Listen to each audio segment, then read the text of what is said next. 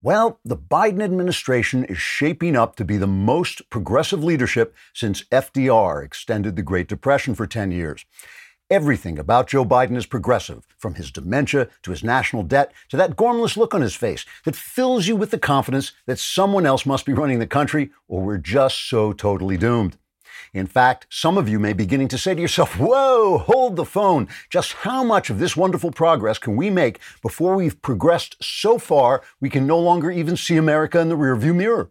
In order to avoid the horrifying answer to that question, let's instead take a look at some of the progress we've made so far. In the bad old days, patriarchal families trapped their sons and daughters in restrictive gender roles. Now we've progressed to the point where government schools can teach our children about fluid sexual identities until they're fully prepared for self-mutilation and suicide. In the old days, creepy perverts were tormented by disgusting and destructive sexual fetishes. Now they can just call them identities and carry on. In former times, American blacks and whites could only slowly rise out of the racist hostilities that caused segregation and mutual hatred. Now, we've finally progressed to the point where we've stopped doing that. Once upon a time, the American military was limited to annoyingly macho, battle-ready men who only knew how to lay waste to our enemies and strike terror into the hearts of murderous regimes. Today, our military is preparing for the future by including women in our fighting forces and learning to speak Chinese. It used to be that the value of money was tied to the amount of gold in Fort Knox, a meaningless and nonsensical connection that limited the nation's spending to the arbitrary amount of cash we just happen to actually have. Today, we've progressed to the point that when the government needs more money, all it has to do is open another box of Monopoly, and we can finally distribute wealth to the needy until every single person in America can actually build a hotel on Boardwalk while sleeping on Skid Row at the same time. In the old days, we had to live in fear of fascism and communism. But today, our government is surrounded by armed guards and barbed wire, and anyone who disagrees with the ruling party will be silenced. So, hooray, we have nothing worse to fear. In short, we're all progressing so fast that soon we will have come full circle and be living like savages with our bodies covered in tattoos and our faces pierced with adornments while we listen to primitive rhythmic music and commit sexual outrages and violence at will. Then at last, we'll know we've reached Los Angeles. Trigger warning, I'm Andrew Klavan, and this is The Andrew Klavan Show.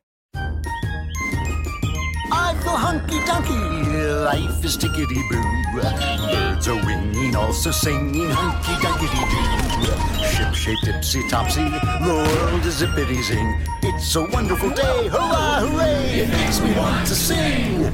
Oh, hurrah, hooray! Oh, hooray, hurrah!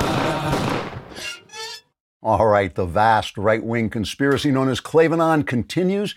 If we haven't alienated you yet with my hatred of rock and roll or my disdain for feminism, hold on, we will get to you. We haven't forgotten you. So this is a good time right now to subscribe to my YouTube channel. You'll get extra content. You'll get this content. You'll get some kind of content. Who knows what you'll get? You'll get something. Press that little bell and I'll show up at your house instantaneously. I'll just appear in your living room, take the silverware and be gone. And if you leave a comment and the comment is sufficiently ignorant and racist, we will include it on the show because it'll fit right in. Today we have a comment from Wilson Ramos, who says, young men come for Knowles, real men stay for Klavan. I believe that is the slogan of the Texas Rangers as well.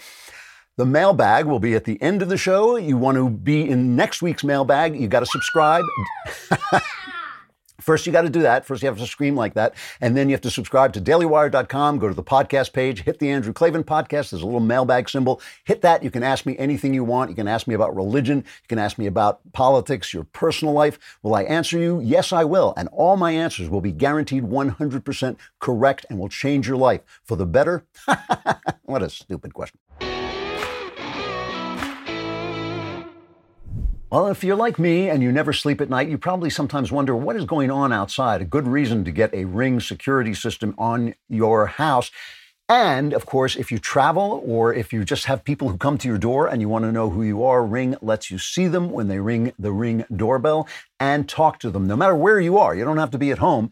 You just look at your phone, you have an app there, and you can talk to anybody who comes to your door. And again, you don't have to get out of bed. You can take a look with your Ring security cameras. You can also get a Ring device that will turn on a spotlight when anybody comes on. And right now, you can get a special offer on a Ring welcome kit at ring.com/Klavan. This comes with the Ring's Video Doorbell 3 and the Chime Pro. It's a perfect way to upgrade your front door and start your Ring experience, especially now when we're inside a lot and people are delivering stuff. You want to be able to see what's going on and talk to people. So go to ring.com/Klavan. That's ring.com/Klavan from now on.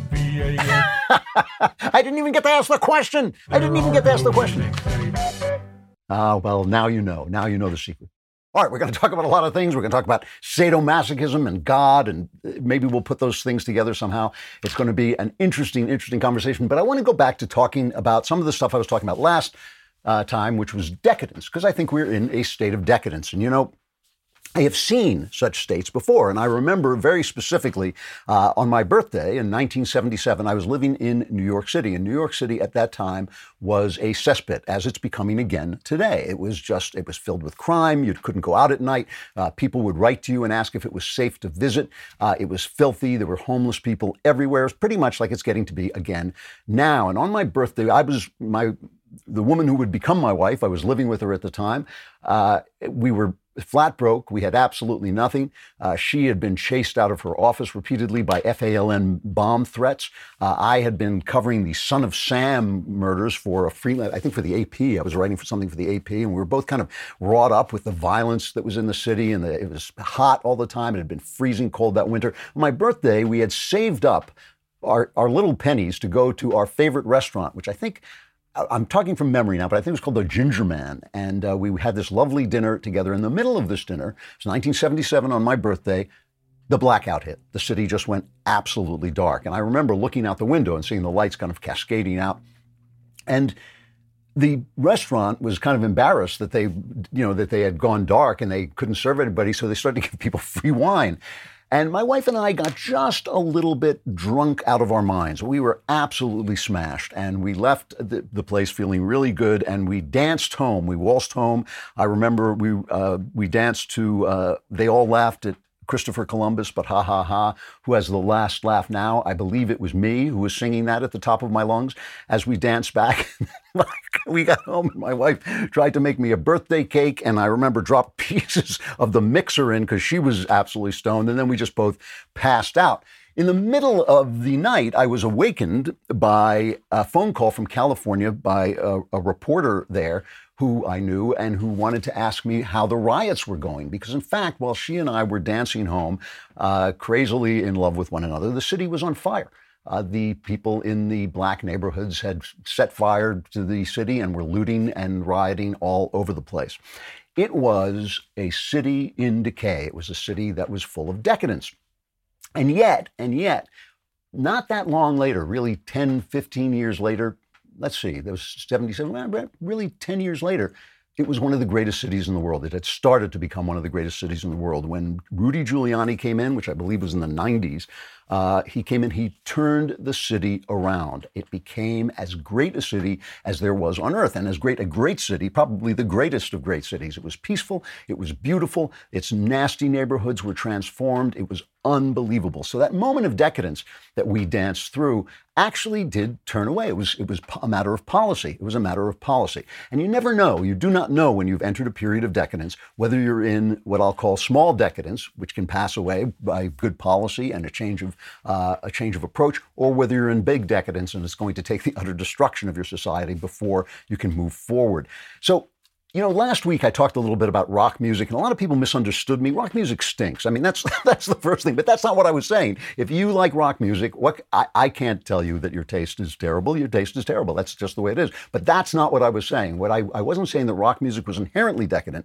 I was making the point that rock music was a rebellion against the upper orders, against the elite, and when there is a rebellion against the elite, there's a question of whether that rebellion, which may or may not be justified, stops there and forms a new elite, refashions the elite and refashions the values of the country or the entity, whatever it is, or whether that rebellion becomes a rebellion against nature and creation itself, a rebellion against God, in which case you're in for trouble. You're going into a period of evil and decadence. And that, I think, is what has happened to us. And I was simply saying that, I wasn't saying that the Beatles were bad. I was saying the Beatles could have progressed in one way, but it actually ended up with Cardi B gyrating around, making a fool of herself. And the reason I said this happened, this is Clavinist psychology. The reason I think this happens is because I think each of us comes into the world seeking God. We seek God in our mothers, we seek God in our fathers, we seek God in authority figures. And when those figures fail us, as they inevitably do, the question is, can we take that devotion that we have given to them and move on and give it to God and go on happily, realizing that people fail, and sometimes they fail in love, and sometimes they fail, because they're messed up themselves. Can we then push that devotion and give it to the place, put it in the place where it belongs? Or do we start to rebel against our own nature, against nature itself, against the meaning of nature, and against the moral order? And that is what I think has happened to America. Now, what does it mean? What does decadence mean? Because this is a period of decadence, but decadence doesn't mean that people are bad. It doesn't mean that things are falling apart. It doesn't even necessarily mean that all the arts are bad, but it does mean that things have kind of played out. A cycle has played out. Here's Jacques Barzun from his excellent book. If you haven't read it, it's long, but it's really great. It's called From Dawn to Decadence, and it traces the history of the West from about Martin Luther's beginning of the Reformation to when it was written, I guess, in the 70s or 80s, which he felt was the beginning of decadence, a decadence that I think is being played out now to its nth degree.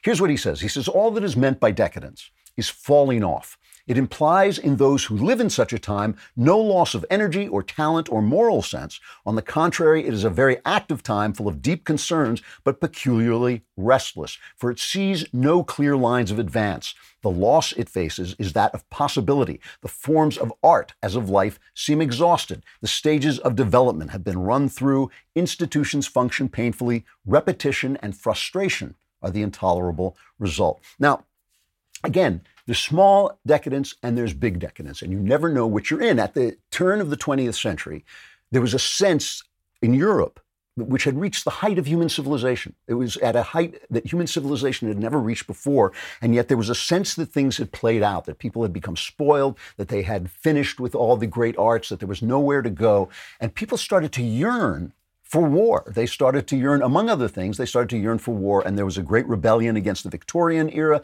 a lot of new forms of arts coming along.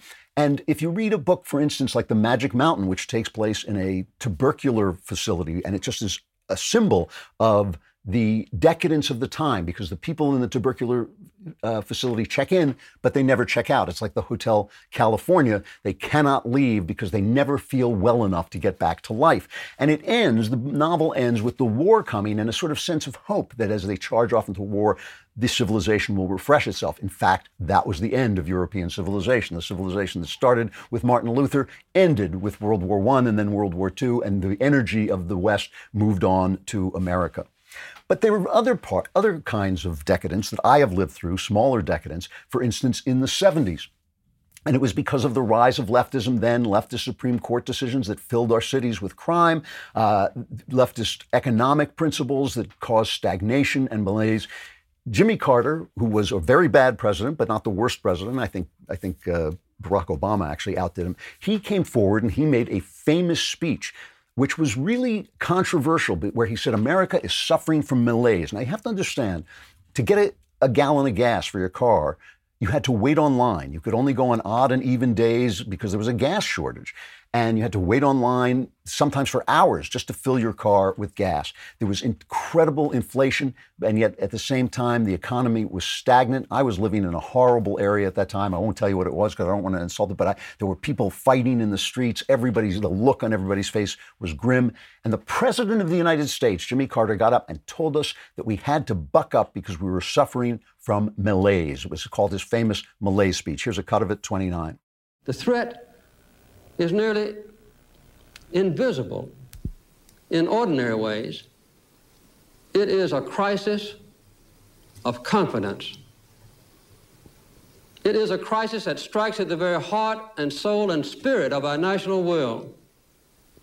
We can see this crisis in the growing doubt about the meaning of our own lives and in the loss of a unity of purpose for our nation. Our progress has been part of a living history of America, even the world. We always believed that we were part of a great movement of humanity itself called democracy, involved in the search for freedom. And that belief has always strengthened us in our purpose. But just as we're losing our confidence in the future, we're also beginning to close the door on our past. That's an amazing speech for the president to make, to say that the problem is the way Americans feel rather than his own policies. And that is, of course, the problem with the left in general, is it never looks to its own policies. When the people go out and they elect a man like Donald Trump, who is a real different kind of person, they don't ask themselves why, what is the trouble. They say, how can we get rid of him and get back to what we were doing before? Only because Carter was thrown out after one term and Ronald Reagan was elected. In 5 years from that moment, which really, it really was a gray moment. Go back and look at some of the videos. You can see there's a movie about the famous ice hockey game between the Russians and the Americans that kind of details what it was like, what it felt like. But it was a genuinely grim time. I remember it very, very well. 5 years later, Ronald Reagan ran for re-election, and this was his ad, and a famous ad called Morning in America that would not have worked had it not resonated with the people. This is 5 years after that speech you just watched. It's morning again in America. Today, more men and women will go to work than ever before in our country's history. With interest rates at about half the record highs of 1980, nearly 2,000 families today will buy new homes, more than at any time in the past 4 years. This afternoon, 6,500 young men and women will be married. And with inflation at less than half of what it was just 4 years ago, they can look forward with confidence to the future. It's morning again in America. And under the leadership of President Reagan, our country is prouder and stronger and better.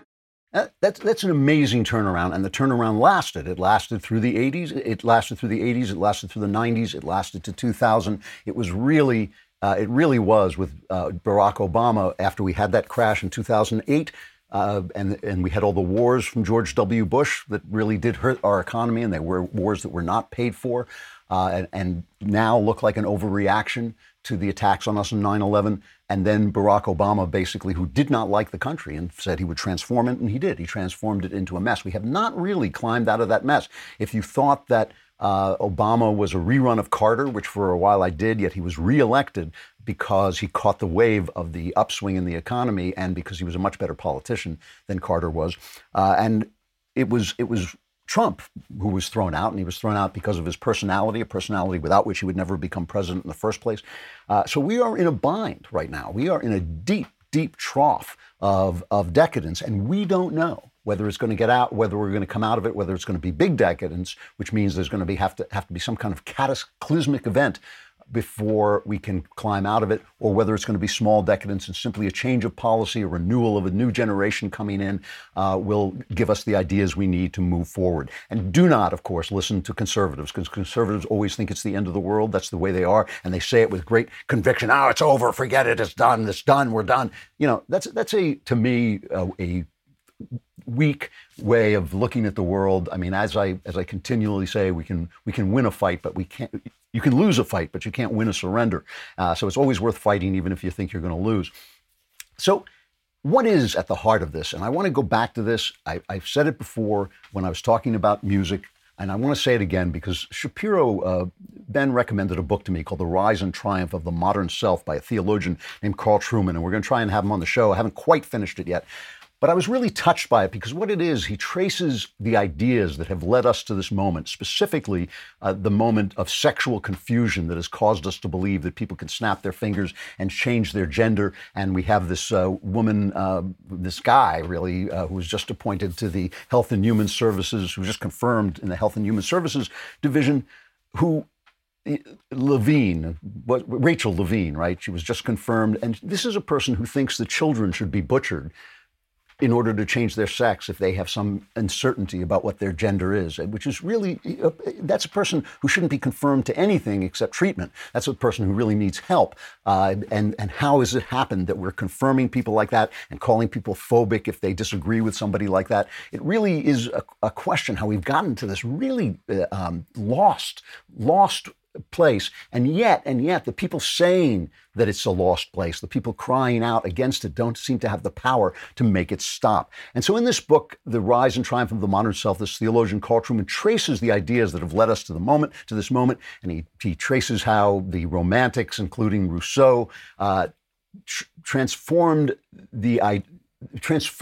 put forward an idea that it's society that corrupts the authentic self, and the authentic self of humanity is basically good. So this was the opposite of Christianity, where we believe the essential self is broken. It's good, it's beautiful, it was made beautiful, but it has been broken by sin. Rousseau said, no, it's society that has transformed this beautiful thing of humanity that if left alone would just be a great person. Shelley and Blake, and then finally Freud, as he traces this, transformed that authentic nature of the human being so that it's centered on sexuality. According to Freud, really, who was such a powerful thinker, such a dominant thinker when I was a young man, that the person that you are is all keyed into your sexuality and what you want and how your sexuality has been repressed and how it should be let free and how it can't be let free. And that idea, according to this book, was married to Karl Marx ultimately, so that the idea of liberation and revolution was now keyed into sexual revolution. And in order for us to be free, we didn't need to redistribute wealth so much as we needed to be freed of all our restraints. And it's an anti-Christian movement, because Christianity does not believe that the authentic self is where you're going. It believes that you are, at your best, a branch of the vine of God. So it's not that you're bad, it is that you're broken and you can heal yourself by turning yourself around. What touched me so much about reading this book by the guy who was hilariously named True Man, that's his name. What touched me so much about this book is it's the exact reverse of my memoir, The Great Good Thing. If you read my memoir is my intellectual history, which goes back through Sigmund Freud and through the ideas of Rousseau and through the ideas of the Marquis de Sade, who is at the center of all this, and we'll talk about him later in the show, to Christ. So I was going against the tenor of the times. I had this friend, he's now dead, but he was a Yale PhD who read a book of mine because I couldn't get this book published. And I said, this is a beautiful book. Why can't I get it published? And my friend said, don't you understand? This is a direct quote. Your thinking is going in completely the opposite direction to the intellectual trends of our times. So I want to put forward two ideas that come from this. One is this. The problem is the problem of God. It's policy, but the policy, we are lost in policy because we are lost in the question of who we are and the purpose of what we're doing. If your purpose is to make it so that Rachel Levine can wear pearls and butcher children, we're on the right track. If your purpose is to find freedom so that each individual reaches fruition, or as many individuals who can reach fruition, and that individual fruition is what lifts the country up. If that's where we're going, we are going to have to turn back to God. And I'm sorry if you don't believe, it's just the way it's going to have to be. It's not necessarily going to have to be the Christian God, but it's going to have to be that creator who endowed us with our individual rights. And then we'll start to realize that women and men, it's not that every woman is feminine. It's not that every man is masculine. It's each woman and man represents a part of that part of God, the feminine or masculine part of God. And then you start to realize you have a purpose. You are connected to a higher meaning. And that is how you start to turn around. That this is a war against that. That this is a war against that is obvious in everything these people say. You know this guy, Ibram Kendi, who has reinvented racism so that you can now say I'm anti-racist and be racist. Kendi himself has said he is opposed to what he calls savior theology, because savior theology means that some people are sinners and some people are not doing as well as others, and that you can head somewhere. And if you can head somewhere, then if you're headed in a different direction, you're in the wrong. Here's Kendi talking about the fact that his philosophy is anti-Christianity. To me, anti-racists fundamentally reject savior theology. That goes right in line with racist ideas and racist theology, in which they say, you know what, black people, other racial groups, the reason why they're struggling on earth is because of what they're behaviorally doing wrong. And it is my job as the pastor to sort of save these wayward black people, or wayward poor people, or wayward queer people. That type of theology breeds bigotry. And so to me, the type of theology, of liberation theology, breeds a common humanity against the structures of power that oppress us all. It's really amazing. What he's saying is morality and meaning create bigotry, because if there's a meaning to life, if there's a purpose to life, then some people are headed on the wrong path. If there's morality, then some people are doing what's wrong, and that becomes bigotry. And if you see what the left is doing, it's always that. You shouldn't slut shame people, you shouldn't fat shame people, you shouldn't evil shame people. It's not, people aren't evil, they're just doing things because the society is evil, and so on. And that's how our society has fallen down the rabbit hole. The thing is, again, I danced through New York while it was burning, and I saw New York turn around. And I've seen other things turn around that nobody thought would turn around, including the fall of the Soviet Union. And the fall of the Soviet Union really began when John Paul II, there were a lot of reasons it happened, but John Paul II visited Poland, the Polish Pope visited Poland. And people who had been stomped on by the Soviet boot all this time poured out into the street and started singing, "We want God." And that was the end. That was the end of the Soviet Union. They did everything to cover that up. They did everything not to show people how many people had poured out to see the Pope. They did everything to make sure that nobody saw how desperate people were to find God again, and yet God remained alive. God doesn't go away. I lived my life, my intellectual life, in opposition to the tide that has carried us to this point. So can the country, so can all of us.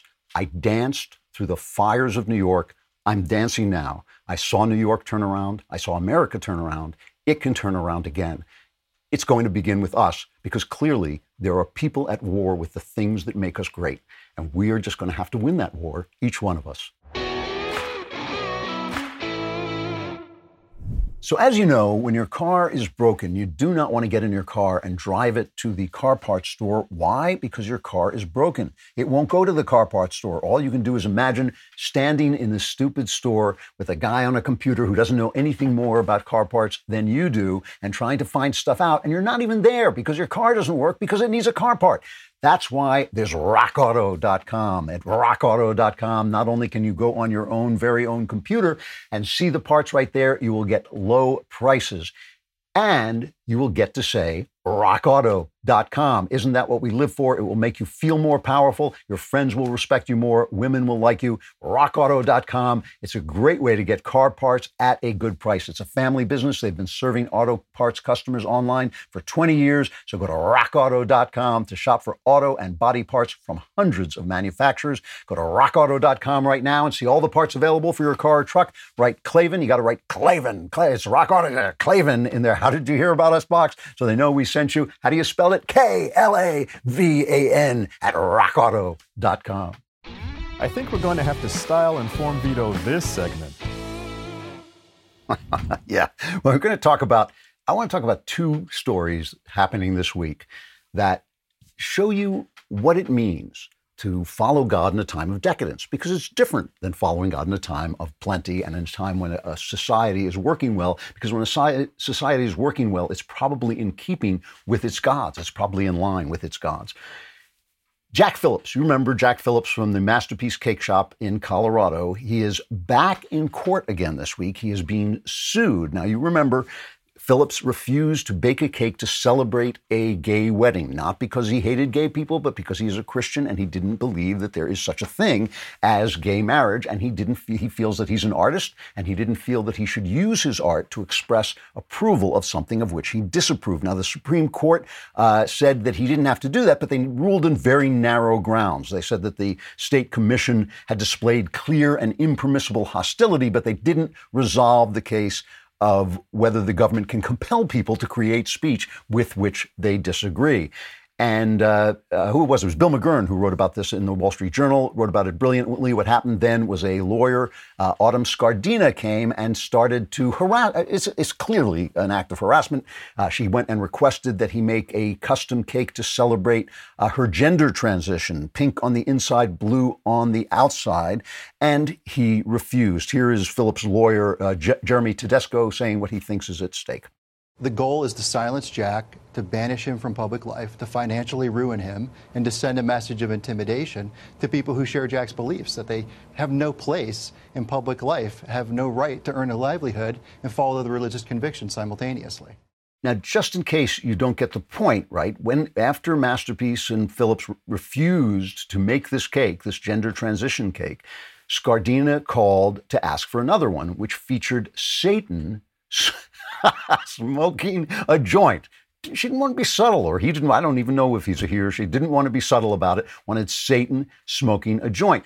When asked why she ordered the Satan cake, this is reading from Bill McGurn's article, when asked why she ordered the Satan cake, she said she wanted to believe Mr. Phillips was a good person and hoped to persuade him to see the errors of his thinking. In other words, if you don't show the errors of your thinking and agree with me, I will destroy you. Now, the important thing to realize is we all support, I think, Jack Phillips in doing what he's doing. In fact, I just am so distressed myself that the reasonable request that gay people be treated with kindness instead of ostracized from society has transformed into what I call homofascism, where these people think, these activists, because it's not gay people, it's activists, think that they can hunt this guy down and make him agree, make him celebrate them. It's not enough that he says, I love you, I will sell you a cake. He has to celebrate them, because otherwise, since their authentic self is their homosexuality, their authentic self is completely connected to their sexuality instead of their ideas, instead of the actual things they love, they cannot live without this one person. If one person somewhere is not celebrating them, they fall apart. And that, that is a sign, of course, that you're not at peace with yourself. I mean, a lot of people don't celebrate me, and I don't even lose any sleep about it, but this person is going to lose sleep if Jack Phillips in Colorado will not celebrate the fact that he was a man and now thinks he's a woman. Here is Phillips talking about this, and the thing I just want you to pay attention to is he's hurt. He has lost a huge portion of his business. I think it's 40% of his business, because he stopped baking wedding cakes altogether. Now, a guy like this is an artist with a cake, right? What's his business? His business is making wedding cakes, but he stopped doing that because he doesn't want to be accused. He doesn't want to be shut down for discrimination. So he's lost a huge amount of his business doing this, and he will not bend. Here's Phillips. Are you an object lesson for the whole country that if you dare to stand up for your own religious beliefs, you will be tarred, you will be demeaned, and frankly, yourself dehumanized, and they've really hurt you financially, really hurt you? Yeah, they really have. The state took away 40% of my business, which was my wedding business, the first go around. And the thing is, I serve everybody who comes to my shop. I welcome everybody, and I'd be glad to create cakes for anybody that comes in. So the reason I play this and emphasize the pain that he's in, the fact that he's lost 40% of his business and he has to go into court all the time. Now he's being sued by an individual who thinks he can get around the fact that the state can't persecute him by persecuting him personally. The reason I emphasize this is because of all the people who write to me saying, how can I without? How can I get good, stand up to my leftist college professor without losing my grades? How can I stand up to my critical race theory HR person without losing my job? How can I? And the answer is, you can't. In a time of decadence, when you stand up for the things that you believe, you will be crushed. In a time of bounty, in a time when things are running well, people understand, especially in a free country, we understand the multiplicity of ideas that actually make us go forward, that help individuals to thrive, because we identify an individual with his ideas, not with his crotch. We identify a person as the person in relationship to his God, his self in relation to God, instead of the person who the person is sleeping with. Now compare Phillips to Kristi Noem. Now, Kristi Noem, in a single move, has gone from being the future vice president of the United States to being the future former governor of South Dakota. She had a bill coming on that was going to stop a bill that had been passed by the legislature in South Dakota that was going to stop men from playing in girls' sports by declaring themselves women. And she was threatened by the NCAA, who said they were going to pull their tournaments away. She possibly was threatened by Amazon, who was going to build a building in Sioux City, whatever the city is in South Dakota, and was threatening that. And she caved. She said, I'm going to send it back with a few things changed. It's a bill with 4 things in it. She took out 2 of them and gutted the bill. She went on Tucker Carlson to explain her reasoning, and Tucker went after her, as I think she actually deserved. Now, I was a fan of Kristi Noem, and let's not just turn our back on the fact that she behaved in an exemplary fashion during the pandemic. She didn't shut down. She didn't order people to wear masks. She didn't close her economy. She kept her state going. She was actually heroic. But as you hear in this, she is really on the defensive because she seems to have caved in to powerful interests.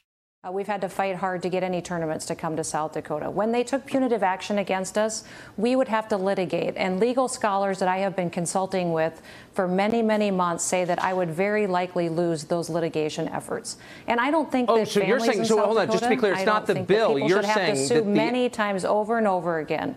But wait. So you're saying the NCAA threatened you, and you don't think you can win that fight. They said, if you sign this, we won't allow girls in South Dakota to play.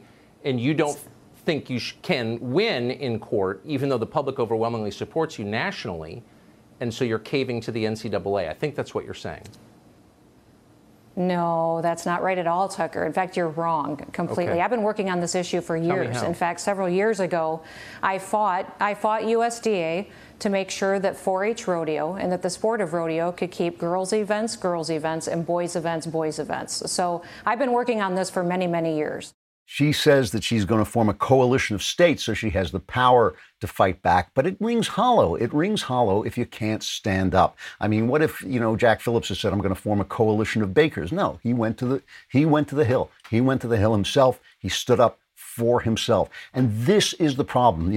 The people who are persecuting us, they're persecuting the believers. And I know that not everybody is a Christian. I know that not everybody even believes in God, but they actually believe in the things that the things that God means, the meaning of life, the meaning of our bodies, the meaning of not being, of not thinking all of your desires are the right thing. The people who agree with that, who are the conservatives, understand that you are going to have to pay a price at this point. And if our politicians won't pay the price, if they're asking just individuals like cake bakers to pay the price, we're in serious trouble. Glenn Reynolds, a friend of mine, he runs this great blog, Instapundit. He went on TV and he wrote an article about the fact that these people are in the minority. The people fighting against Christianity, if people fighting against America are in the minority, but they're bullies and people are caving in. And here's what he says, cut 6. The woke is, as you said, a tiny minority. It's maybe 3 or 4% at most of the population. Everybody hates woke culture. The polls show a vast majority of Americans hate it, a vast majority of blacks hate it, all minorities, liberal comedians hate it, even Barack Obama's spoken out about it, and they still get their way so often because they're just bullies. And they bully people, and they threaten them, and they go after them, and people just want them all to go away, and so they give in, especially the people who run a lot of our institutions who tend to not have much in the way of a spine. They tend to not have much in the way of a spine, and that's right. And the only reason I'm saying this is I'm just trying to situate you in your situation, in your time. This is your time. This is the time that you were given to live. You remember, it's like Frodo. You don't want to be in this time. You wish the ring had never come to you, but it has come. This is the fight you are in. This is what it's going to take, and it's going to take it daily. And as I always say, it's not a question of sticking your head in the cannon's mouth. It's a question of strategizing. It's a question of choosing your fights. It's a question of having a spine and standing up. And when you see the difference between a Jack Phillips and a Kristi Noem, it's written right in front of you what you are called to do in this moment. There is no way out for any of us. We're all going to have to pay these prices. We're all going to have to do these things, or it's going to be big decadence instead of small decadence. You ain't going to like it. Now, because I never sleep, I like to be particularly comfortable. When you go to sleep, you may want to sleep on the floor, but if you want to be comfortable while you're sleeping or while you're falling asleep, you might want to try MyPillow. MyPillow is a terrific pillow. It really is. They don't go flat. You can wash and dry them as many times as you want. They maintain their shape, and best of all, they are made in the US of A. If you don't have a MyPillow, or if you know someone who doesn't, now is the time to get one, because for a limited time, MyPillow is offering their premium MyPillows for their lowest price ever. You can get a queen-size premium MyPillow, which is regularly $69.98 for only $29.98. It's usually $70. Now it's $30. That's $40 in savings. Kings are only $5 more. Now is the time to buy. Not only are you getting the lowest price ever, but they are the best gifts you can think of. $29.98 for a queen size premium MyPillow. And you buy now, they will extend the 60-day money-back guarantee. Go to MyPillow.com and click on the Radio Listeners Square. There you'll find not only this amazing offer, but also deep discounts on all MyPillow products, including the Giza Dream Bed Sheets, the MyPillow Mattress Topper, and MyPillow Towel Sets. Or you can call 800-651-1148, 800-651-1148, and use promo code DailyWire. Senator Cruz, can you put on a mask? Yeah, when I'm talking to the TV camera, I'm not going to wear a mask. It'd make us feel better. You know, when you're in a time of decadence, you have to understand that everything, there's no escape from that time. You can live in the past. You can just go and, watch things that were written before in the 1940s. You can watch movies on Turner Classics. You can go to the opera. You can watch ballet and read classic books. All of those things are good things, but you're still going to be in your time, and you're still going to have to look for the flowers that grow and all this. And you have to understand that everything we're seeing is part of this.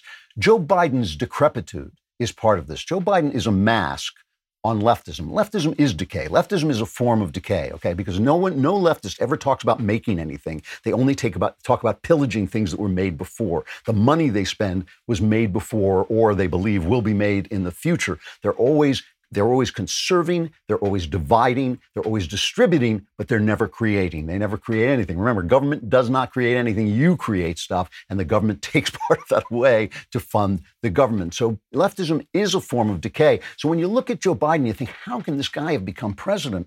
How can this, I think Trump is still asking himself, how did I lose to this guy? Well, you lost to him because he represents a time before decadence, but he's demented enough and weak enough to allow this decadence to continue. So he's a perfect mask for the decadence. We said it before he was elected. Tomorrow's news today, I'm saying it still. He gave his first press conference. And what was amazing about the press conference was, well, first of all, let's take a look at some of the pieces. This is cut 32.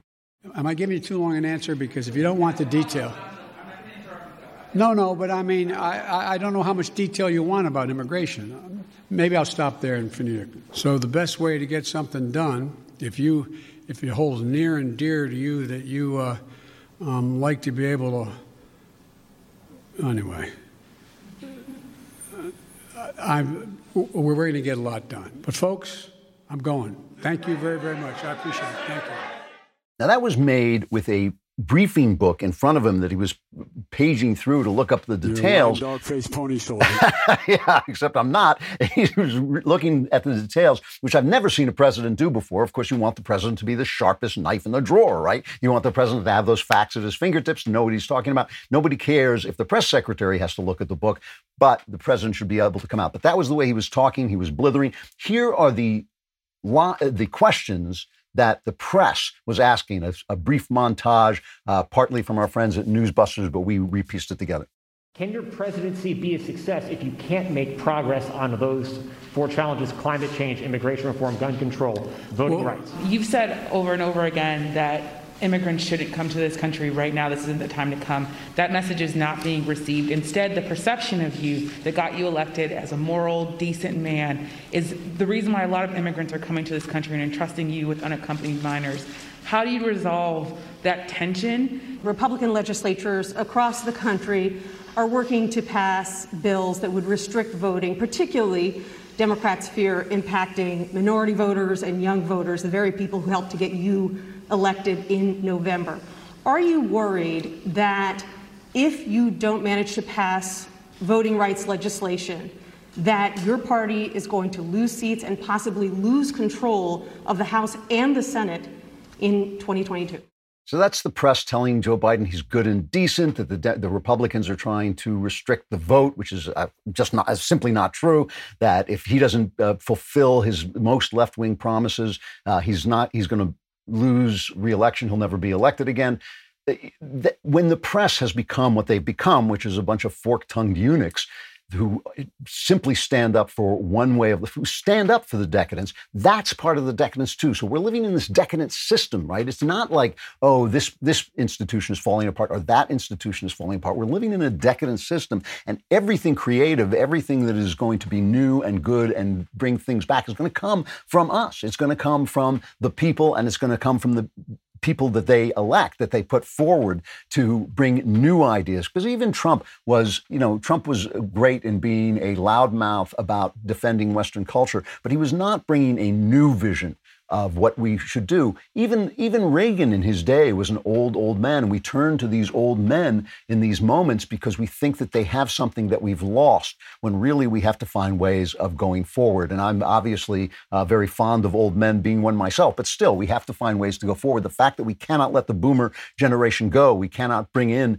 new people, because these new people like Barack Obama are bringing in the oldest of ideas, these 19th century nonsense Marxist ideas that they've now regenerated in a new way and repackaged, kind of put a funny nose and a mustache on. We need people who actually have a vision of how we're going to move forward as Americans into a future world of crazy technology. And when you look around, this is so much about what this mask controversy is about, this whole idea that we should wear masks.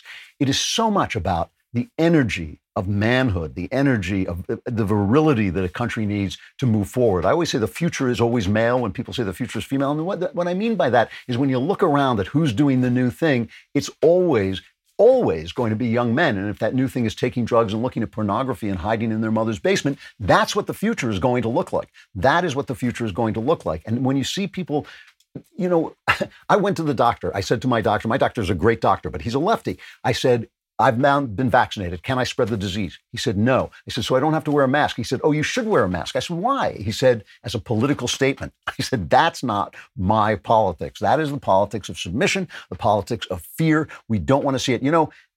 There's a group of kind of Facebook comedians who it's called the Holderness Family. And they did a song about being vaccinated that came from there was a takeoff on the movie Frozen, a song from the movie Frozen. And it was just cringe-inducing. Now, I don't know whether they meant it to be cringe-inducing, whether they were making fun of people, but this idea that somehow now we were suddenly free, and it has this man, the husband of the family, singing like a little girl and making all these little girlish gestures. Here's a little bit of it from cut 4. It's vaccination day. It's vaccination day. It's vaccination day. Appointments are open, I'm group 4. I don't have to stay here anymore. I'm sick of eating takeout on these plates. The time indoors has got me stressed, but I just checked on CVS. Finally, they're giving me some dates. I'll see actual real life people. It'll be totally strange. I might even get to go see a game. So to me, he might even get to go and see a game. And if you watch his gestures, there are all these kind of girlish gestures. I think the real question came from the actual movie Frozen's cut 5. For years, I've roamed these empty halls. Why have a ballroom with no balls?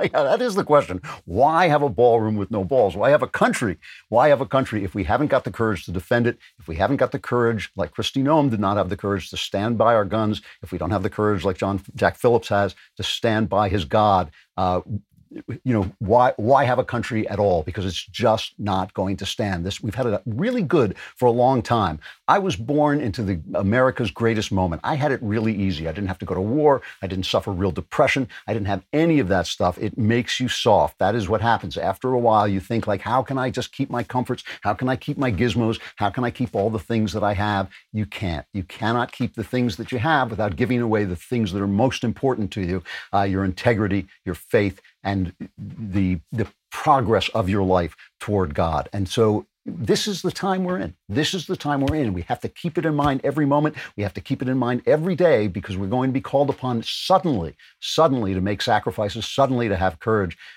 We cannot let each other down. So all my life, I've loved underdog podcasts. I'm the guy, when I play Risk, I like to get like one country. Like to get forced into one country and then come back and win, because I like being the underdog and coming from behind. That's why I enjoy the True Underdog podcast. Raised in a trailer park with no clear path to success, kicked out of high school multiple times, and faced with becoming a father in his teens, Jason Waller is the definition of a true underdog. After hearing the words no or you can't so many times, he unleashed the power within to start 3 successful companies, with his most recent venture, Power Home Solar, skyrocketing on a path to becoming a billion-dollar enterprise.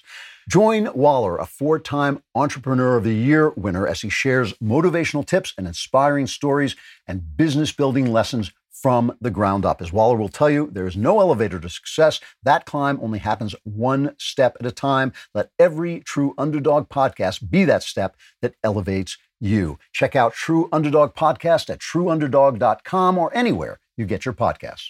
So in keeping with the theme of decadence, I want to talk about the Marquis de Sade, because a day without talking about torturing people for sexual pleasure is a day without sunshine. The Marquis de Sade, of course, is where we get the word sadism from. And in the intellectual history that I was talking about earlier, that takes us from the romantic notion of authenticity, that the individual's authenticity is the most important thing and is as opposed to society, which destroys his authenticity, then that authenticity becomes sexual. The Marquis de Sade holds a very powerful philosophical place. He was a man who spent something like 10 years in prison. They thought he was a madman. It's a little unclear how much of his sexual depravity he actually carried out, but he was accused of torturing, his servants, which wasn't. It's weird. You were kind of allowed to beat your servants at the time. He is a figure of the French Revolution. There is a mythological story that he was in the Bastille and cried out to the people. Since I started on my birthday, the storming of the Bastille was the day before my birthday, that it was the Marquis de Sade who cried out, said, "Come and help us, they're killing us in here." And the mob came and stormed the Bastille, starting the French Revolution. I think that story is not true. I think he had been removed from the Bastille before that. But his philosophy is often depicted as a kind of naughty sense of, what the British call slap and tickle, like you're chasing your girlfriend around with a towel, snapping a towel at her. It is not that at all. It is vicious, ugly, sickening pornography mixed in with the philosophy that since there is no God, our God is nature. Since nature is cruel and destructive, we can be cruel and destructive. And it is scene after scene of mostly men torturing women, but sometimes women torturing women and sometimes women torturing men. Not in a way, not in like 50 Shades of Grey, where it's all kind of piquant and sort of underlying fun, but brutally and sometimes homicidally. And originally, the Marquis de Sade was considered just awful. His own family tried to hide the fact that they were related to him. But over time, he became what they call the Divine Marquis and became a staple of leftist philosophy for his belief in freedom from sexual restraint. Now, I have a personal history with the Marquis de Sade, which is that when in my progress toward Christianity, I went into a period where I was an atheist. And I'd never been an atheist because I felt, well, if you don't know, you don't know. So I'm an agnostic, someone who does not know. But there came a point when a psychiatrist saved my life, operating under a system that was largely invented by Freud, who was an intense atheist. And I started to feel that in order just to have integrity, I should become an atheist. And I started to read a lot of atheist writing. And when I read atheist writing, whether it was Nietzsche or anybody like that, I always thought, there's something fake about this. There's something, they're not really actually reasoning their atheism to its nth degree until I got to the Marquis de Sade. And when I saw the Marquis de Sade, and he said, this is what our nature is, this is how we should behave, I thought, yes, he is right. This is the only guy who is logically following atheism to its conclusion in his pictures of the strong absolutely terrorizing the weak for pleasure, right? The strong terrorizing the weak for pleasure, that I thought, this is hell. This is hell. And in my journey toward God, the only leap of faith I ever made, the only thing that actually took me away from logic was when I looked at this and I thought, no, my whole heart rebels against this vision of humanity. I am going to just believe that if you torture somebody for your personal pleasure, you are doing something wrong. And whenever anybody tells me, I sometimes have this argument with the God King, you heard us having it on the backstage, when everybody says there's no objective morality, I always think you're coming at this from the wrong direction. If somebody curb stomps a toddler for pleasure, that is going to be immoral every single day of the week, twice on Sunday. If everybody on earth believes it to be right, it will still be wrong. There is such a thing as objective morality. So I turned away from the Marquis de Sade, and that was the turning point of my life where I started to make a journey back toward belief in God. But what I just want to point out is that the Marquis in our culture always exists as this kind of witty, interesting, naughty philosopher. And if you're a gamer and you play Assassin's Creed, there is an Assassin's Creed that takes place during the French Revolution. He appears there as a voice for freedom. This is cut 19. I feel it my sovereign duty to aid all those who suffered in cruelest bondage with me at the Bastille. And I have a vested interest in seeing the King of Rats caught in a trap. As to my name, I have the pleasure of being Donatien Alphonse François, Marquis de Sade. So we see him as a voice against the king. He wants vengeance for being in the Bastille, and as a voice for justice, which is what he becomes. He becomes, in the Assassin's Creed, a heroic figure. But let's listen to what some of the philosophy that actually comes from one of his books. I think I took this from Philosophy in the Bedroom. Again, his books, it's very hard to recommend his books because they are filled with nauseating pornography. It's not pornography that you will sit there and go like, wow, that really turns me on. Or if it does turn you on, you should call a psychiatrist directly, because it is truly brutal. I can't even describe it. It's so brutal in its cruelties. And here is what the philosopher says in Philosophy in the Bedroom. He says, in order that what serves one by harming another be a crime, one should first have to demonstrate that the injured person is more important, more precious to nature than the person who performs the injury and serves her. Now, all individuals being of uniform importance in her eyes, in nature's eyes, it's impossible that nature should have a predilection for someone among them. Hence, the deed that serves one person by causing suffering to another is of perfect indifference to nature, which is no doubt true. Nature is indifferent. Nature is not our friend. Nature is indifferent to the suffering of the weak. It's indifferent to the cruelties that people commit to one another. But here he's saying, if people are equal, if all men are created equal, then one who is stronger than another naturally has the right to hurt the other person. So he's not actually putting forward the idea of freedom. He's putting forward the idea of equality and twisting it to mean that because nature doesn't care one whit more for a king than nature cares for a beggar, if the king can torment the beggar, he is perfectly within his rights to do so. So, it's just fascinating to me to hear intellectuals defend this guy as basically a voice for freedom. So if you're a crazy, paranoid right-winger, and that's the only people who listen to this show, you may have this terrifying fear that one day the government will lock everything down and tell you can't go out without a mask and tell you everything, you're going to be crazy. Listen, it's nuts, but you want to be prepared in case such a crazy thing happens. That's why you want ReadyWise meals. They make emergency meals. They also make freeze-dried fruits and vegetables for convenient on-the-go nutrition. And they have new adventure meals for hiking, camping, and other outdoor activities. ReadyWise makes being prepared simple and affordable. You can order online and have nutritious meals shipped directly to your doorstep. ReadyWise uses the finest ingredients and latest food preparation technology to ensure optimal taste and freshness, and each recipe is crafted by a team of chefs to provide delicious, nutritional meals, especially during critical times. With a 99% satisfaction rate and millions of products sold, ReadyWise has quickly become the leader in emergency preparedness. This week, my listeners can get 10% off at ReadyWise.com when entering Klavan at checkout or by calling 855-474-4084. ReadyWise has a 30-day, no-questions-asked return policy, so there's no risk in taking the initiative to get you and your family prepared today. That's ReadyWise, READYWISE.com, promo code Klavan to get 10% off. I know what you're thinking. Klavan, I can spell ReadyWise. Anybody can spell ReadyWise, but how? Oh, how? Please tell me how. Do you spell Klavan? It's Klavan. No E's. I just make it look easy. Here's Kamal Paglia, an intellectual I often respect, not always, but often respect, defending the Marquis de Sade against those feminists who include him in the pornographic and hate him for being a pornographer and hate him for his depictions of abuse of women. Camille Paglia says, no, they are missing, and I think in some way she's right about this, they're missing the whole history of the modern world. Just cut 20. Feminists who are hostile to Sade are hostile to the entire modern experience.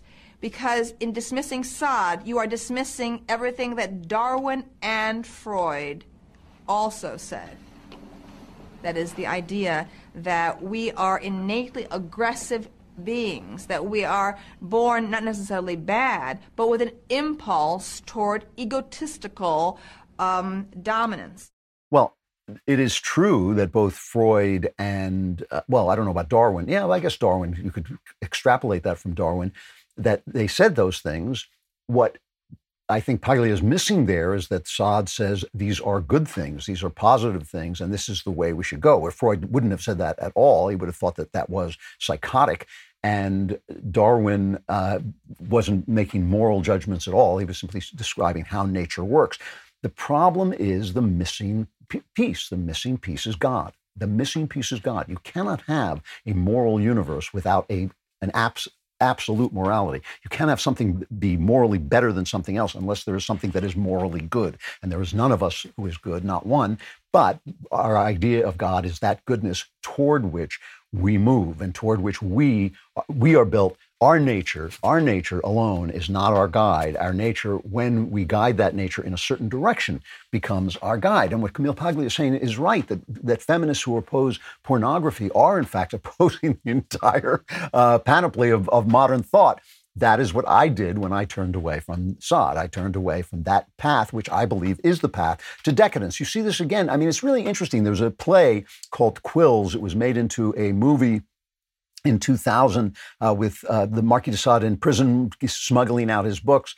And the Marquis was played by Jeffrey Rush. Joaquin Phoenix played a priest who is running this insane asylum and helps him get his books out, and then is shocked to find out what he is saying. And here is the scene between the two of them. And I want to say that while the Marquis comes off very well in Quills, Quills does have a certain, is a somewhat more complex depiction of him than you get in other places. So I'm not completely knocking the play, but this is this scene where he is lording it over this priest who is, like all priests in all movies all the time, is shown to be small-minded, neurotic, and kind of pinched in his beliefs. Nothing but the very worst in man's nature. I write of the great eternal truths that bind together all mankind, the whole world over. We eat, we share, we kill, and we die. But we also fall in love. We build cities, we compose symphonies, and we endure. Why not put that in your books as well? It's a fiction, not a moral treatise. But isn't that the duty of art? To elevate us above the beast? I'd have thought that was your duty, Abbé, not mine. Now, that's an interesting exchange because it actually is completely off the point that his works of fiction are not works of fiction. They are works of philosophy. They put forward a way of looking at the world that is, in my view, psychotic. And the one thing that the scene does get right, though, is it gets right that the war that Sade is waging is against God. The war that Sade is waging is against God. Same thing was true of Freud. Darwin, not so much. Darwin lost his faith not because of his science. He lost his faith because of his personal life.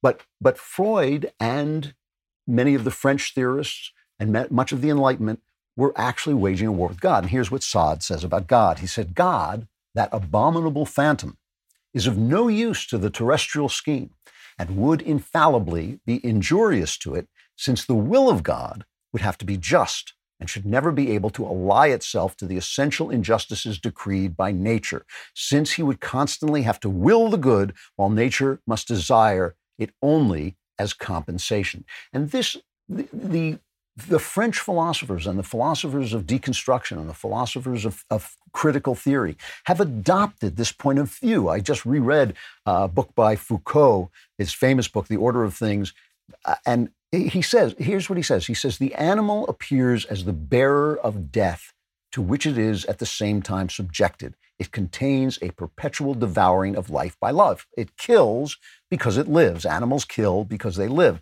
Nature can no longer be good. That life can no longer be separated from murder, nature from evil, or desires from anti-nature. Sade proclaimed to the 18th century, whose language he drained dry into the modern age, which has for so long attempted to stifle his voice. So he's saying that nature is what we have to follow.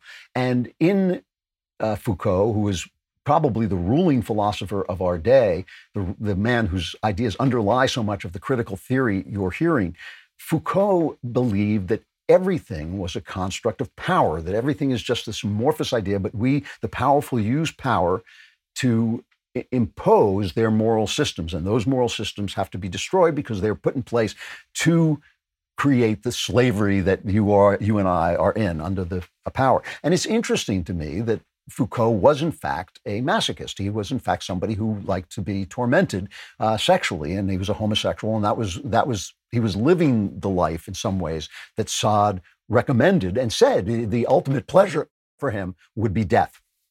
And so the idea that things are natural, I've never liked this idea. I hear conservatives say it sometimes, that we're not defending the male and the female because it's natural. I'm not defending things in our lives because they're natural. And in fact, if science at some point, since we are part of nature, if science at some point came along that could actually transform a man into a woman, I would have to recalibrate where we're doing. I would say, well, now you have a choice at least to make, which you didn't have before. Now what my problem is with the dishonesty of it, not with the idea of it. I can understand that somebody might prefer to be of the other sex. But as we are now, this idea that there's something essential inside us that is our nature, and that nature needs to come out and be on its own, be what it is to me the path to the decadence that we're in. In fact, if we do not have a North Star toward which we're moving, toward which that nature is moving, if we do not have a vine of which we are a branch, we are lost souls. And I'm looking at the world right now, and I am not in despair in the least. I think this may be another small time of decadence that can turn around, just like the time when New York burned down, just like the time when America was waiting on lines forever, just like so many times in history when things have gone wrong. I think America can turn around right now, but I'm telling you that it is a question of taking up your cross and following the one thing that will take you to who you really are, which is the light of God and the courage it takes to walk in his way. You know, you have to diversify your portfolio, and one way you want to diversify it is with gold. Gold is predicted to hit $3,000 in the next year. Under the last Democratic president, it went from $700 to $1,900 in 2 years. That is almost 300% growth. That is hard to find. What better way to protect yourself from the imminent tax hikes under our new president than with a gold investment? Monetary Gold is a precious metals company whose biggest focus is helping savers protect their portfolio by setting up self-directed IRAs. They only offer precious metal products that are IRS approved. Call 888-201-7717 to get your free gold guide from the folks at Monetary Gold. Monetary Gold is here to help you take advantage of a sound investment strategy that will help you diversify your portfolio. Call 888-201-7717 to get your free gold guide. They've been in business for over 20 years. They've got an A+ rating from the Better Business Bureau. Monetary Gold is accredited with both the Better Business Bureau and Consumer Affairs. Monetary Gold, 888-201-7717 to get your free gold guide. Well, I hope you're excited because tonight is the premiere of episode 2 for Candace, Daily Wire's new talk show hosted by Candace Owens.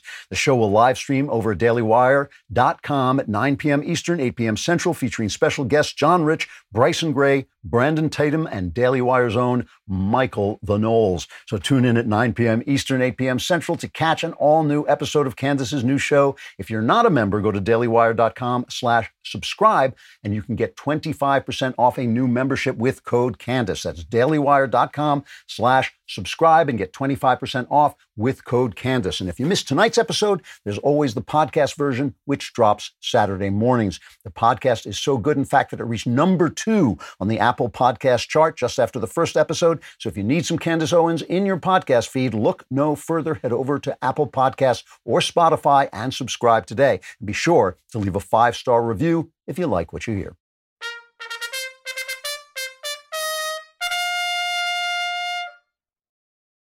So I am just delighted to have this man on as a guest. There's obviously no such thing as the best political writer alive, but if anybody asked me to name the 4 or 5 best political writers alive, the first words out of my mouth would be Shelby Steele. He is the Robert J. and Marion E. Oster Fellow at the Hoover Institute.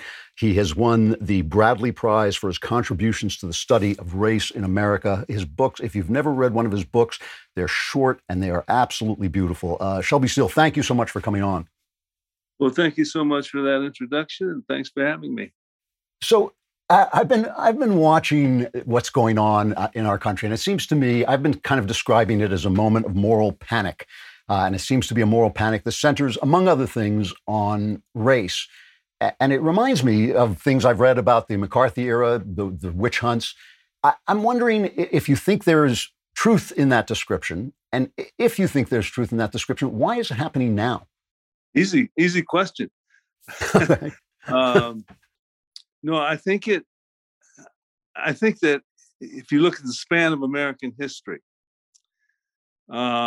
in the 60s, that racial tension that had always been really at the heart of American life and culture came to a head, and it transformed, it introduced, along with the principles of democracy, the Constitution, the Bill of Rights, it introduced morality as a source of entitlement, power, rights.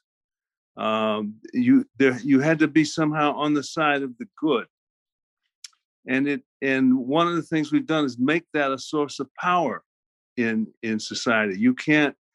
When I was coming along, you grew up, your identity became your identity. Today, growing up, you have to somehow moralize your identity. You have to define yourself in a way in which you are on the side of virtue, on the side of the good. And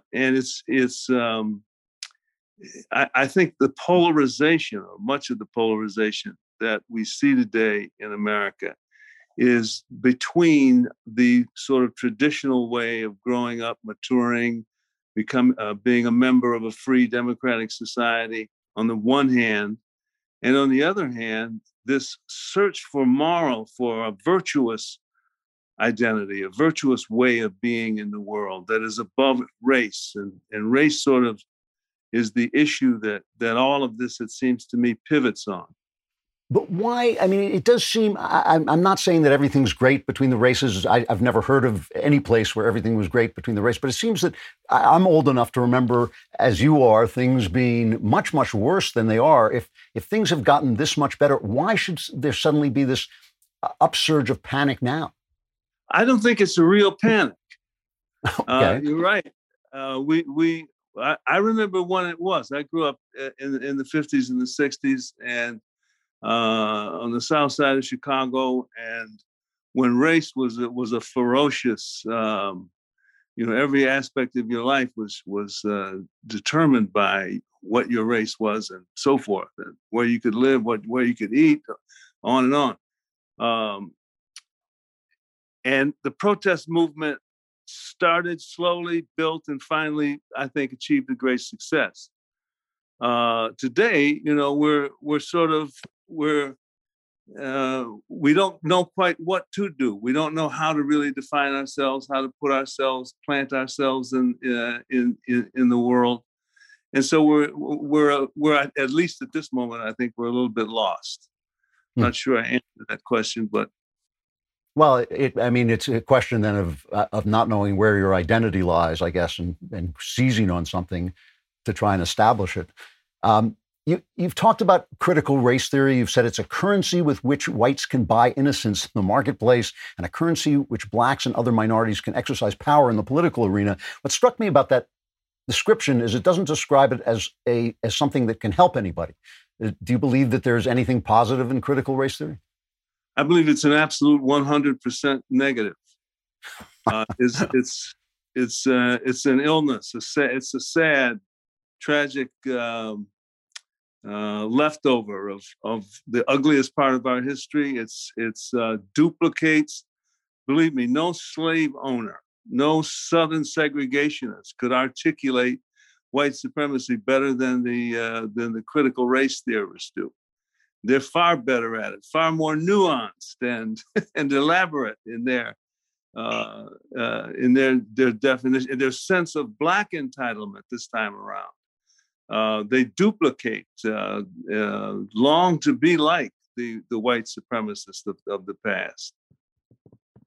And they're exercising that kind of power within our institutions as we speak. I mean, the corporations, universities, the entire education establishment are enthralled to these people and to this blatant retreat, this collapse into racism as a sort of means by which we attack racism. You had this film, What Killed Michael Brown, which I have to admit I have not had a chance to watch yet, though I will. And at first, the Amazon wouldn't show it. Why are corporations so bought into this? I mean, does this help them thrive in some way? Is it good for corporations to have this race theory and to basically shut down? I mean, all you were doing was taking an honest look with your son, Eli, who made the film with you. You were taking an honest look at the Michael Brown killing. Why is that anathema to a corporate entity like Amazon? Because Amazon and other corporations want to dissociate themselves from America's past. And in doing that, in condemning America and separating themselves from it, they gain power. They establish they establish racial innocence to their brand. They're trying to make Amazon not just a huge, vast corporation, but a vast corporation for working for the good. And all the more reason why you should buy products from them and so forth and so on. So it's a cynical business move in the larger sense. Universities started this, and now again, one institution after another. Black Lives Matter basically offers this sort of imprimatur of innocence too. They sort of sell it to middle-class white America. Support us, support all of the critical race ideas we have as a way of showing that you are not racist. And the tragedy is that whites buy this, and this becomes white guilt, where they're terrified of being seen as a racist, and so they go along with things that destroy the great principles that made America great in the first place, and that also ended up freeing slaves and giving blacks their freedom. So it undermines the great achievements of the civil rights era and so forth. Sad moment in racial history. It really seems. I'm glad to hear you say it, because it really has seemed like this to me, and sometimes I feel like I'm talking into I'm talking to myself. But you know, I've read. I think I've read all your books. I think it's in the book Shame. You tell this absolutely devastating story. You were the captain of the swim team in high school, and suddenly found out almost by accident that everybody in the swim team, you were the only black member of the swim team, and all the white players had been invited to spend weeks with your coach at his lake house, and you had just been left out. And it's an especially devastating story, knowing who you are now, knowing you're one of the premier intellectuals in the country, and you just kind of read this story and think like, wow, that's such a terrible way for us to treat one another. When you hear people now complaining, you know, I mean, I feel for this, a basketball player, say, who is pulled over and mistreated by the police and feels like, you know, how wealthy do I have to become? How famous do I have to become before people leave me alone?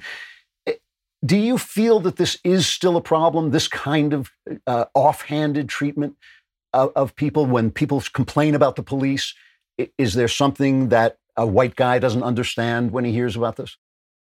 Not at all. It is bogus. Again, I've lived all my life as a black male in the United States of America and many parts of the country, and it's bogus. I've been stopped. I had my share of police stops and tickets and so forth. I've never been in any way accosted because of my race by a white police officer in the United States of America. The thing that is most fascinating that people forget today is that since the 1960s, white America has made a greater moral leap forward in its racial sensibilities, its commitment to racial fairness and open-mindedness than any society in human history.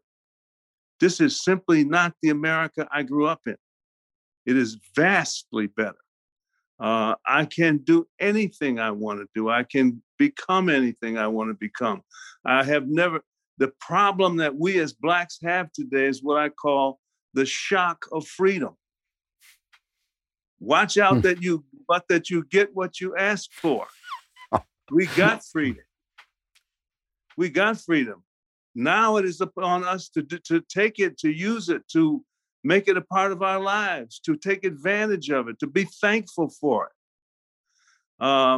But freedom scares you if you come from a group that's been oppressed for 4 centuries and doesn't really have, in many ways, developed the principles, the cultural norms you need in order to succeed in freedom. So that is our problem. Our problem is not racist cops. Our problem is that we don't yet know fully. We haven't organized ourselves culturally to take advantage of the incredible freedom we now enjoy in this society. Most Americans today, if my experience is any indication, actually root for Black people, wish us well in overcoming what was obviously a horrific past. Most people I run into and have in my adult life, again, have goodwill and wish the best. We, on the other hand, as Blacks, wham, freedom makes you responsible for yourself. Freedom puts a burden on you. It is, as Sartre said, the great French philosopher, it is an anguish. You have to choose, you have to make decisions, you have to prepare yourself, you have to try to anticipate the future. You're responsible for your fate. That is entirely responsible. Well, when we were under the thumb of segregation and slavery, we weren't responsible. That's the definition of oppression, is to take that away from you. We have it now, but it scares us. It scares anybody who would come from that background where we have a kind of deprivation. We have to overcome that, become effective in a free society. Wow. You wrote recently, I think I'm pretty sure it was in the Wall Street Journal, you said, who are we without the malice of racism? Can we be Black without being victims? Which struck me as a deeply profound question. In some ways, it's the question of any persecuted group that wants to assimilate. It seemed to me that assimilation was actually well underway. I mean, I looked at the musical Hamilton, and I thought, here's somebody embracing the history of a country that didn't always embrace him. And yet there's now this incredible reaction. Is it this fear of losing Blackness without victimhood? Can you be Black without being a victim? I mean, I'd like to ask you the question. Yes. My focus on being Black is on overcoming. I'm proud of being Black because my people overcame 4 centuries of oppression to get here. No mean achievement. I'm very proud of that. Many of the Black leaders today, on the other hand, cling to the idea of us as victims because we can use that against the larger society. We can say, you're still racist. See, you were always racist, and you continue to be.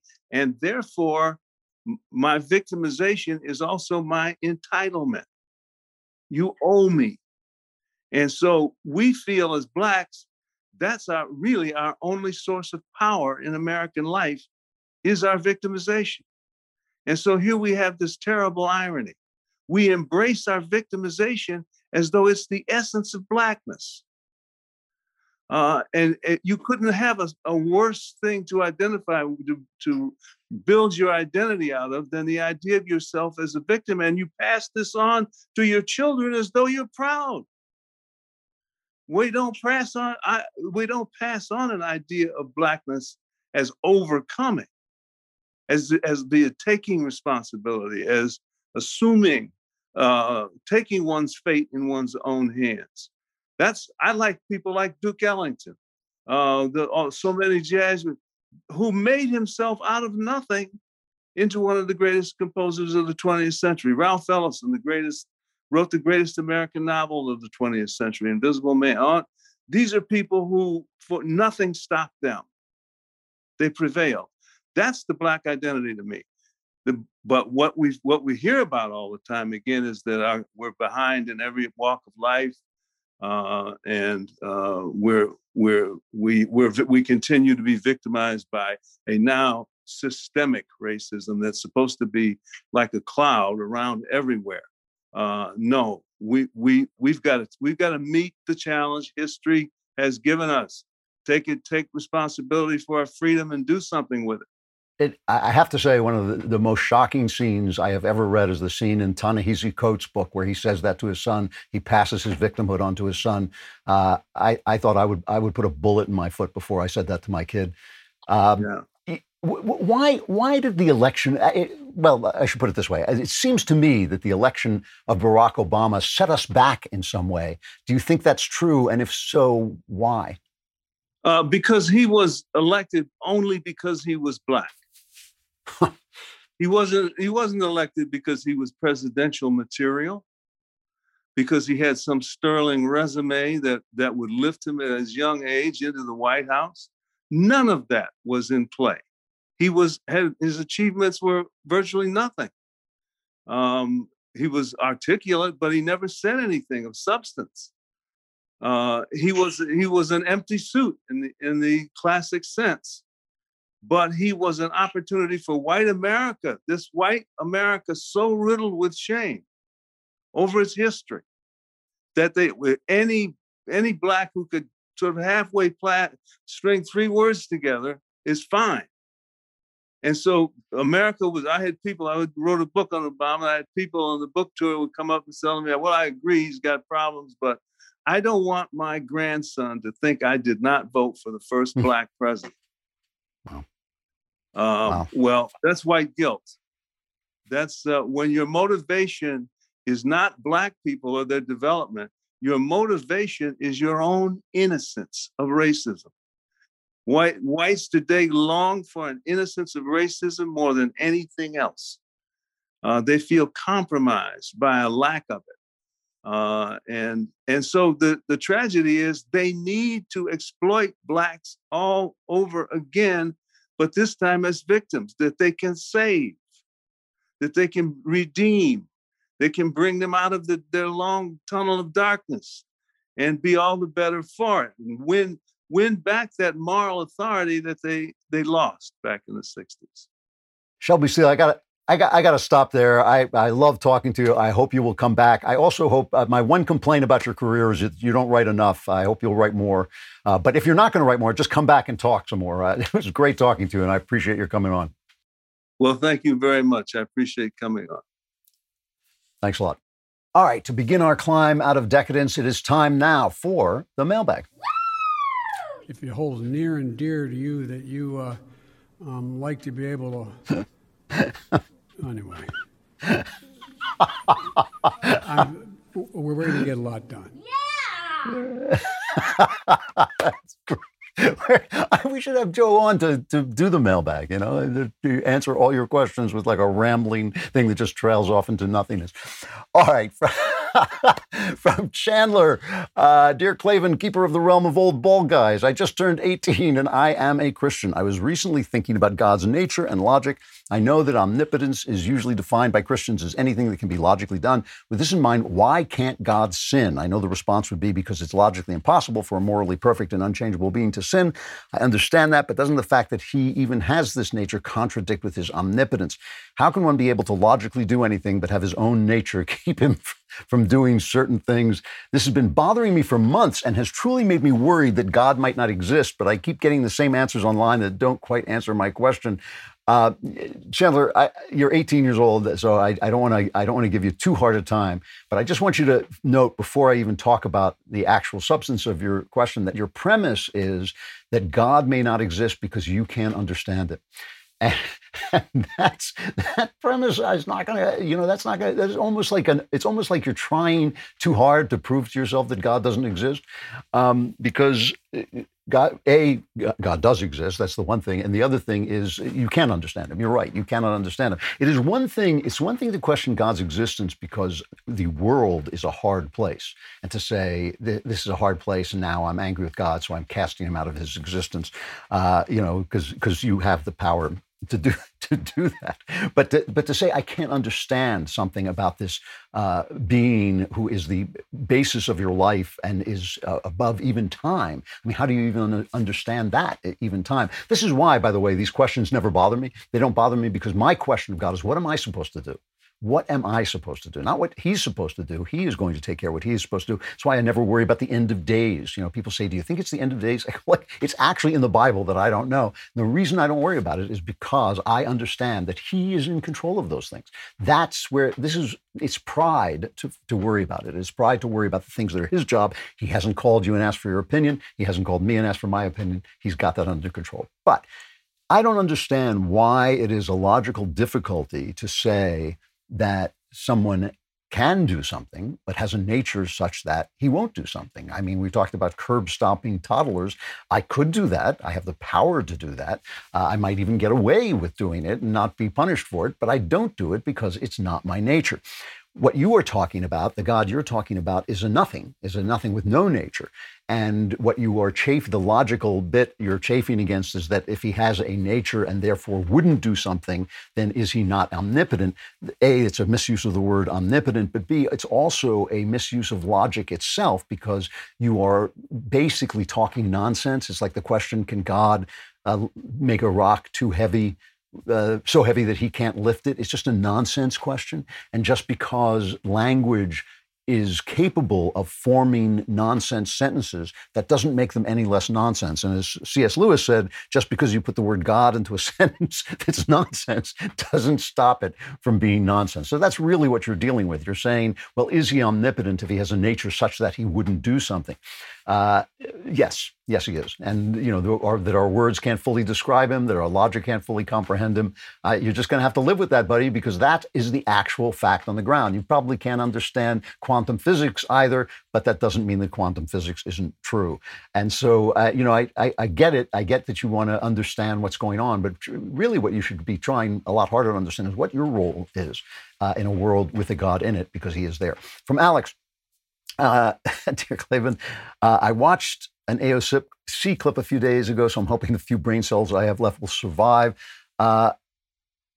He says, I'm in a very amazing spot early in my career, but I want to earn an MBA from a top university so I can grow and have doors. It's really exciting because I crave adventure and challenge, but at the same time, I like stability. I'm single in my mid-20s, and most of all, I want to start a family. In your life as Holy American Emperor, how did you balance chasing your dream, family, and all the other joys in life? Thanks in advance. Peace of Christ be with you, Alex. Well, there is no perfect balance, but I've made sure, I was obsessively ambitious, obsessively hard worker. I am an obsessively hard worker to this very day.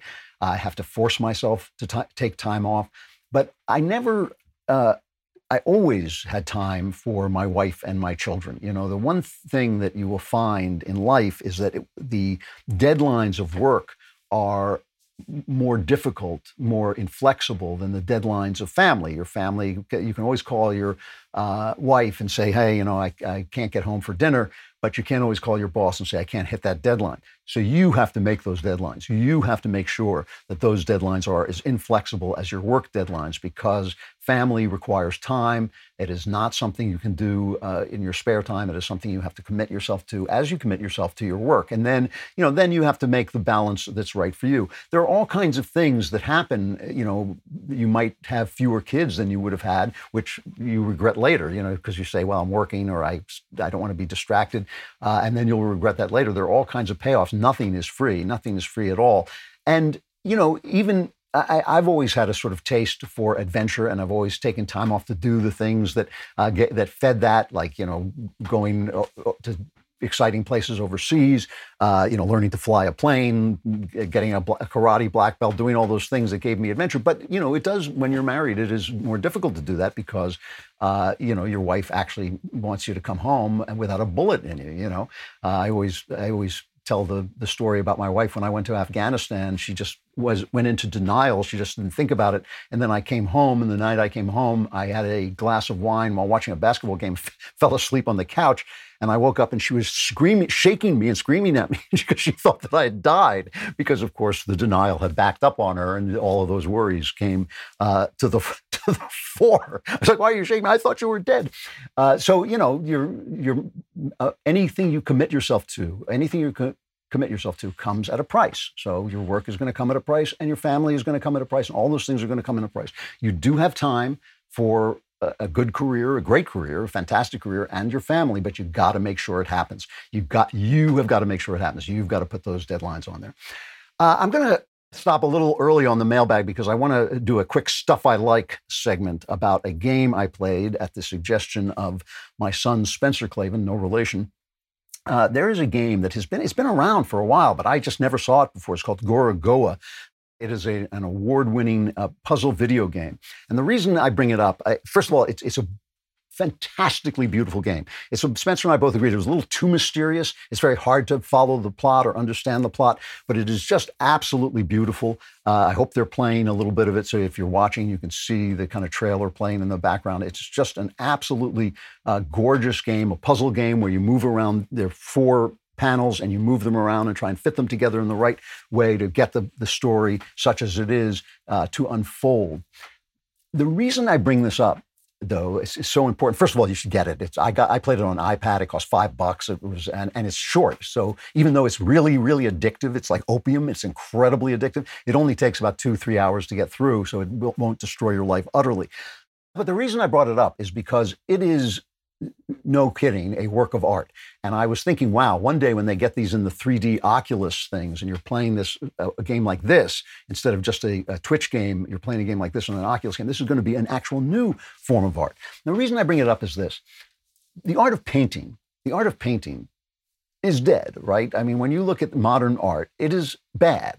Jackson Pollock, all these blank things, it's still abstraction. It does not feed the soul. It does not feed the spirit.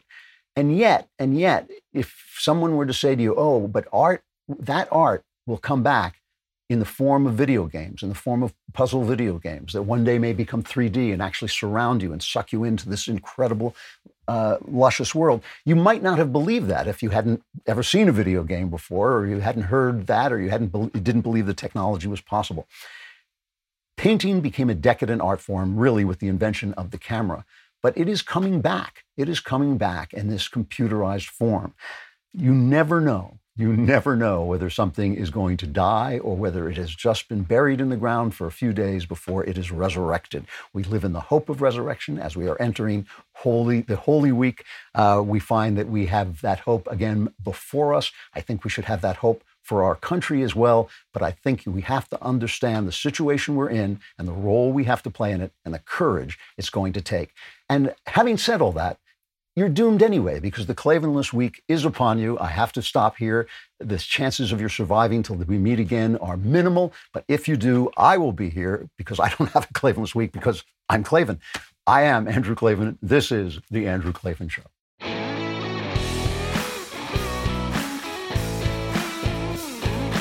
Hey, if you enjoyed this episode and want to spread the word, give us a 5-star review and tell your friends to subscribe, too. We're available on Apple Podcasts, on Spotify, basically wherever you listen to podcasts. Also, remember to check out the other Daily Wire podcasts, including The Ben Shapiro Show, The Matt Walsh Show, and The Michael Knowles Show. Thanks for listening. The Andrew Klavan Show is produced by Robert Sterling. Executive producer, Jeremy Boring. Our technical director is Austin Stevens. Supervising producer, Mathis Glover. Production manager, Pavel Vidowski. Edited by Danny D'Amico. Lead audio mixer, Mike Coromina. Animations are by Cynthia Angulo. Production coordinator, McKenna Waters. And our production assistant is Jacob Falash. The Andrew Klavan Show is a Daily Wire production. Copyright Daily Wire 2021. Joe Biden continues to fall apart mentally and physically. The city of Oakland plans to give $500 monthly checks to poor families, except the white ones. Sesame Street gets racially woke, plus a new mask that you can wear while you eat. Unless you have self-respect and dignity, that is. All of that and much more today on The Matt Walsh Show. Picture this. You're driving on the open road, taking in the beautiful views this country offers. Then out of nowhere, you hear a noise and your car breaks down. While still frustrating, you feel protected because you have a plan through CarShield. CarShield has helped millions of drivers from having to pay back-breaking car repair costs. All you have to do is call before a breakdown. Plans can pay for expensive repairs on your out-of-warranty car, truck, or SUV. All for CarShield's low monthly rate that never goes up as long as you cover your car. With a plan through CarShield, you get protection on over 5,000 major parts and systems with just a visit to carshield.com/Shapiro. I'm talking big money items like your transmission, engine, electronics, and so much more. CarShield is here to keep you moving forward and make car breakdowns and the repairs that follow just a tiny bump in the road. Go to carshield.com/Shapiro. Protect yourself from the unprecedented rise in costs for parts and repairs. Visit now to save 20%. carshield.com/Shapiro. That's carshield.com/Shapiro.